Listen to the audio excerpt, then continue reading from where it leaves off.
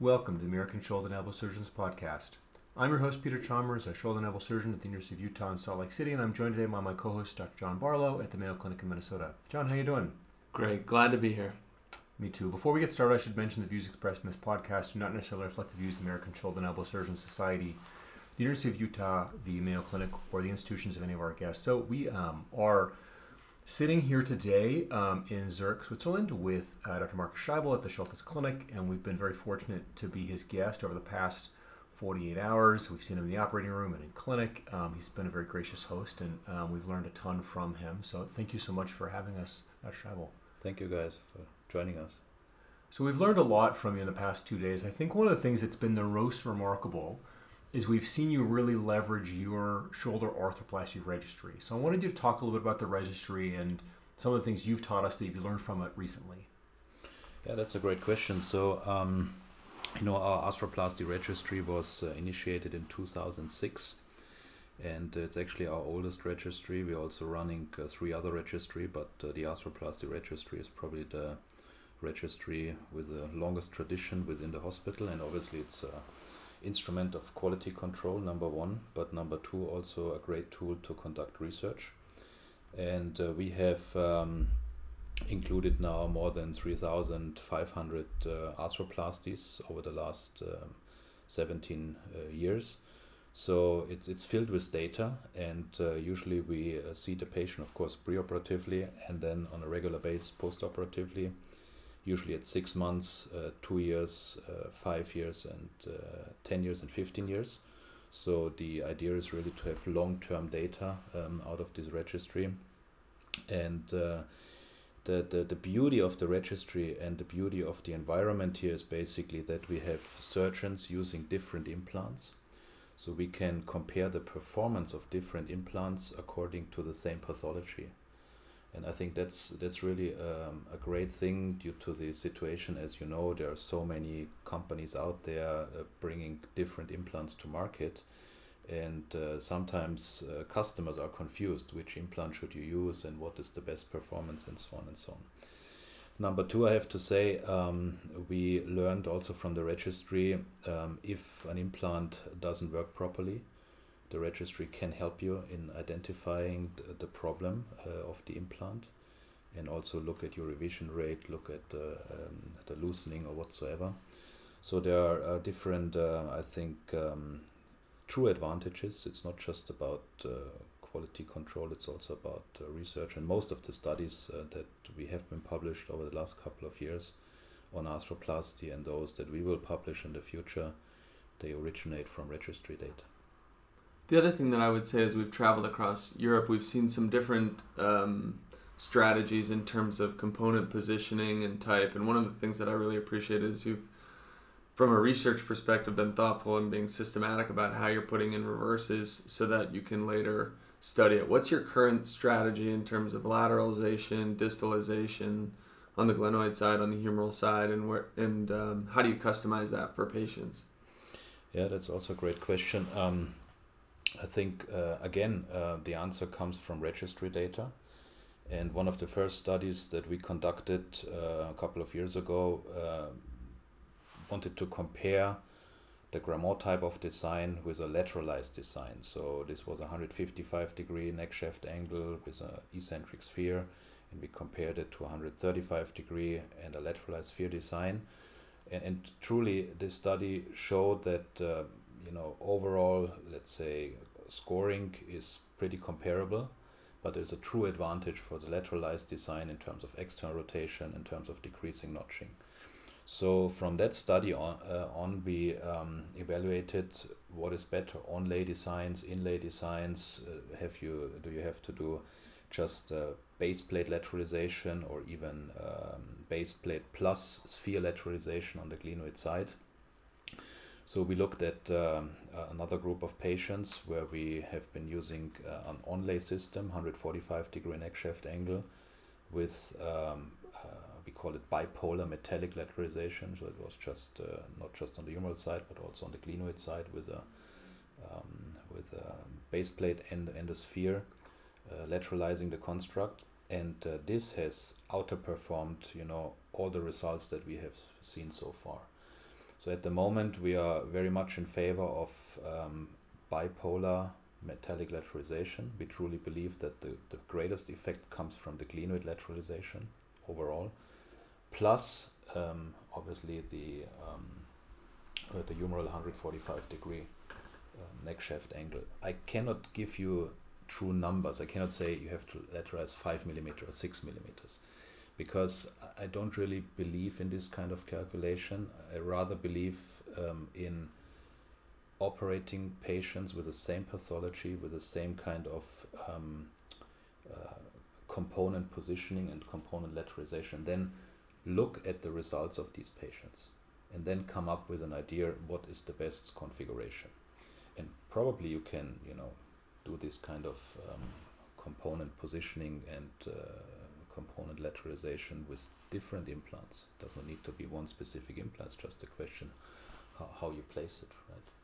So at the moment, as I said, we like to lateralize with metal via the base plate on the glenoid side, plus an eccentric sphere, and we like to have a 145 degree neck shaft angle on the humeral side. That's the current strategy.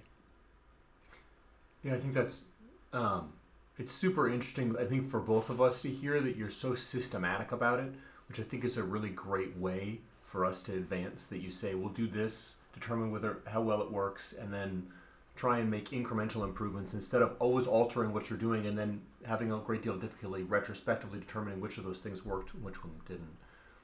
And one of the things I wanted to ask you about the registry is, you mentioned that there's multiple components, multiple companies, and that you've kind of migrated towards this, what I think both John and I see is a little bit of a compromise solution. It's not 135, it's not 155, it's 145 in the middle.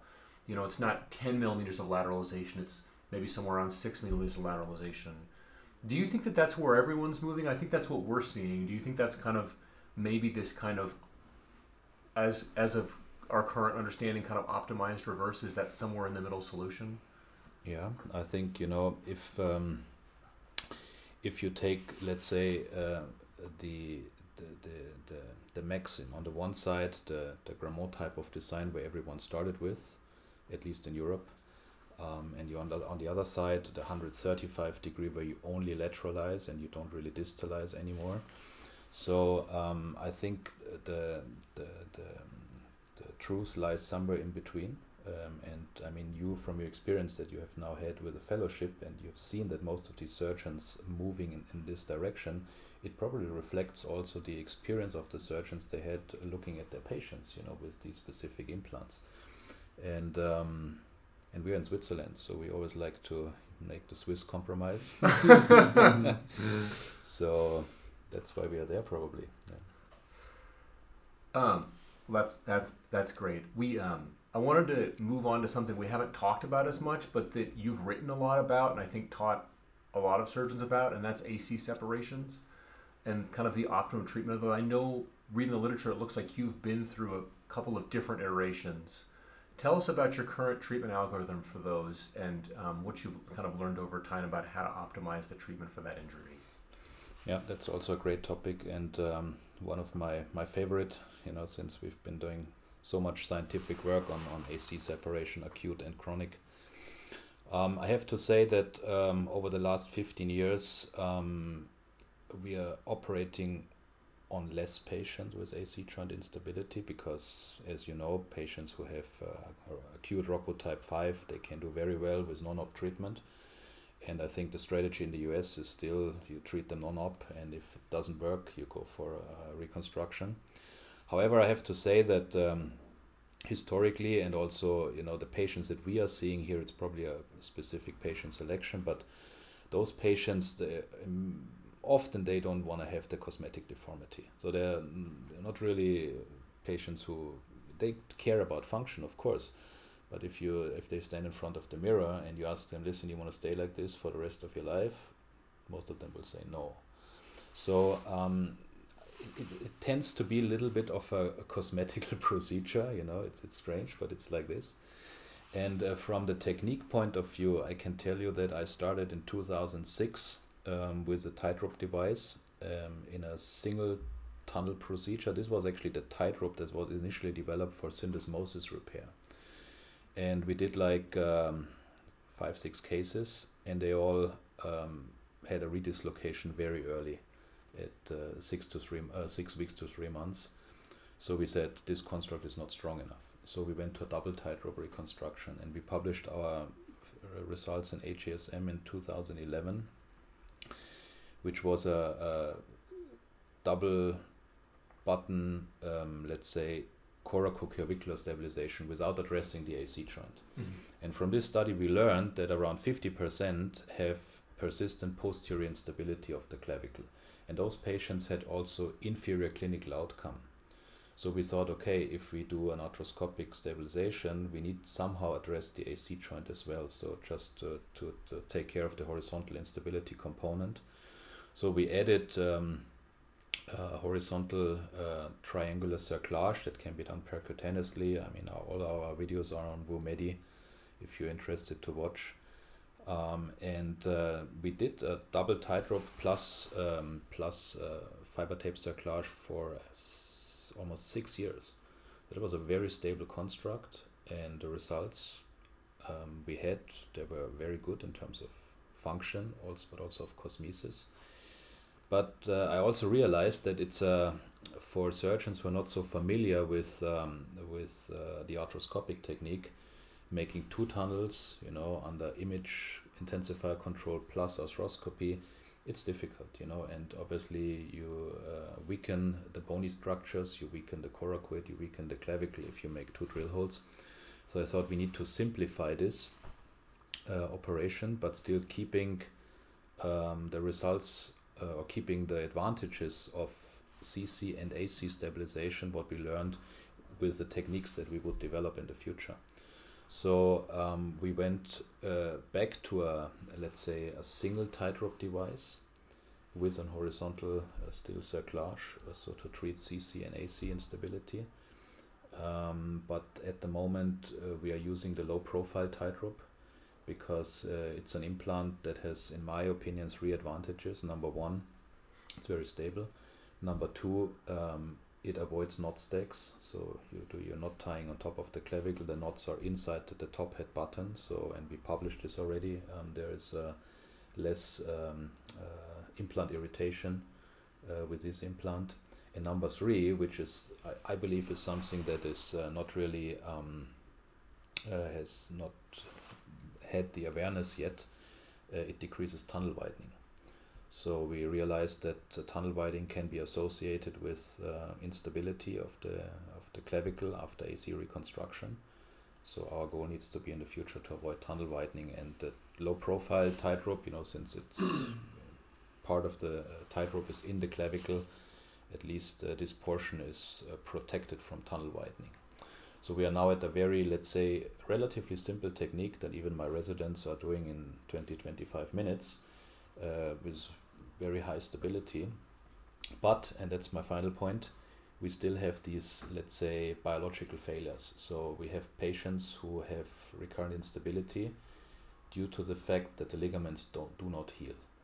And so my strategy at the moment is I would like to figure out predictive factors in the acute situation where I still can do just a synthetic stabilization and I can predict that the ligaments heal.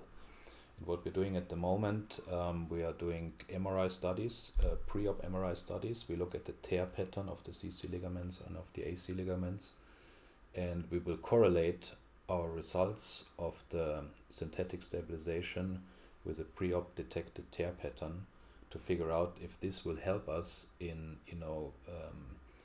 counseling the patients better preoperatively if they need maybe a graft in the on the first operation already. So that's where we are at the moment. A long story, but in 2006 no one was doing this arthroscopically. It was really a new way, and I remember the first operation took 2.5 hours, just for making one tunnel through the clavicle and the coracoid, and now the residents do this in 25 minutes. It improved a lot, I would say.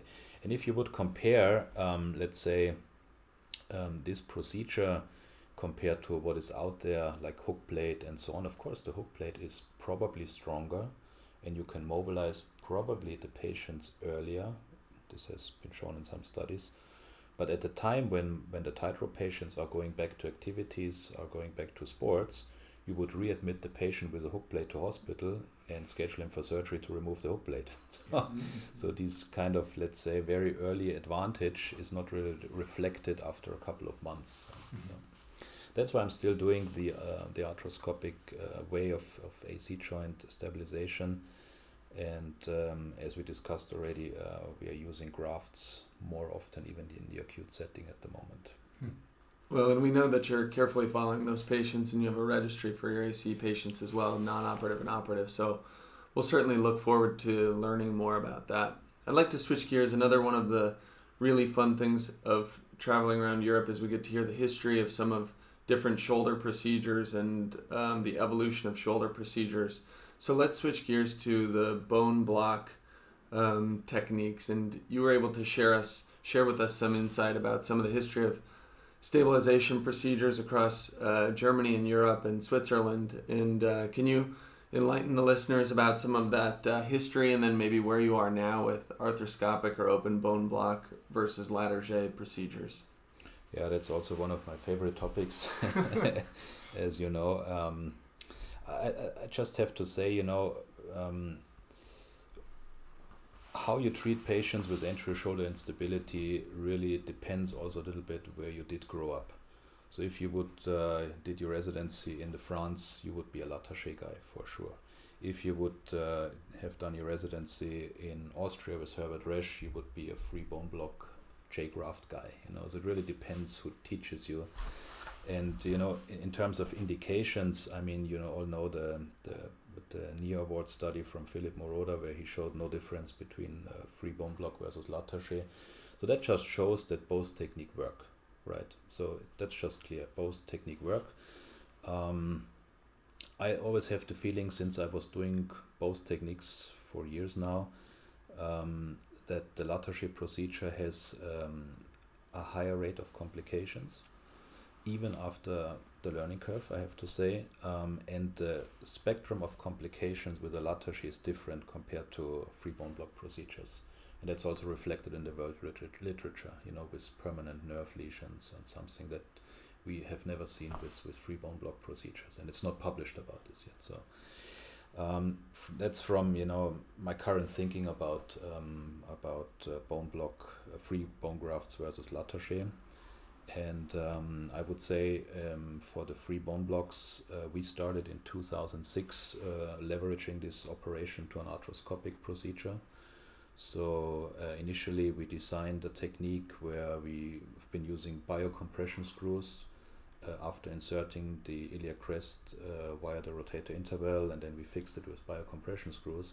And the idea behind was always to avoid problems with metal in the glenohumeral joint, and we have seen many of those problems, with young patients where the screw heads were prominent and causing chondral lesions on the humeral side or damaging the subscap in the front. So there were multiple problems that we wanted to avoid with not just switching from open to arthroscopic in terms of subscapularis problems, but also changing the implants, and it's just nice if you look at the bony reconstruction in the front of the shoulder at the inferior glenoid, and there is no metal. It just looks good, right? And so at the moment we are still using free graft procedures arthroscopically. My favorite technique at the moment is to use interconnected corkscrews as a fixation method. It's very fast, it works very well. I just don't know what is the best graft. And I think there is a long discussion on allograft, autografts. We all know that the iliac crest is, in terms of the harvesting morbidity, probably not the best graft that you would use. It takes additional time to harvest the graft, and so on, with the associated complications that can occur. But at least we know from the iliac crest we have the most data available. So every new graft that comes out, like the distal tibia, fresh frozen distal tibia, like you're using in the US, the results needs to be judged according to the results of the Ilia crest.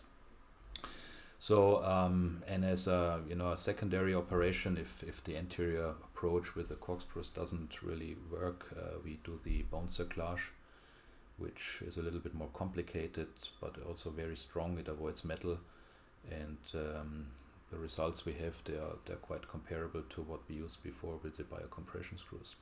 One thing, and that's very interesting, you mentioned the history. So as you know, the first free bone block procedure was conducted by Eden and Hübinette. So Eden was a German surgeon. He was working at the University of Jena, which is mid-Germany. And he used a free bone graft at this time, I think in 19... this was in 19, probably 100 years ago, around 100 years ago. And Hübinette, a guy from Sweden, also used a free bone block, and they somehow knew each other, and they decided to name this procedure Eden-Hübinette procedure. So that's how it developed. And so this was a German guy first, and it's interesting that actually the first labor repair, the Bankert repair, what we call it today, was not really done by Bankert, it was done by Pertis. Pertis, from the hip disease. Pertis was also a German surgeon. He became more famous for the hip disease that he discovered. But he, in his book in 1906, he described the first labor repair. So we should actually rename the Bankert repair and call it Pertis repair, if we are very true. Mm-hmm. And unfortunately, I have to say that the Lattaché procedure, obviously it was developed by Lattaché and then further modified by Gilles Walch, Bristow in between and so on with modifications. But unfortunately, and that's just the truth of the history, the first one in the literature who conducted coracoid transfer was a German surgeon. And his name is Nöske, so he was a German surgeon from Berlin. He didn't really do a coracoid osteotomy and then transferred the coracoid all the way down and fixed it with screws. He did kind of a tria procedure. So he osteotomized the coracoid and he tilted it down, and he used sutures to between the osteosutures, basically between the block and the glenoid, to get primary stability. So the three blockbusters that we are doing nowadays have been invented by, I hate to say it, but I love to say it, German surgeons. Obviously modified by many other people and popularized by many other people. Yeah. We were talking together that we feel like that just means the Germans need to better speak English so they can publish their results in English literature and get credit for them. I agree. But we all improve over the years. Well, thank you so much for speaking with us. This has been a phenomenal visit for both of us, and we really appreciate your insights and the time you've spent. We know you're busy, and it's been very impactful for the both of us. So we really appreciate it, and we're thankful for your time. Thank you. Great for having you.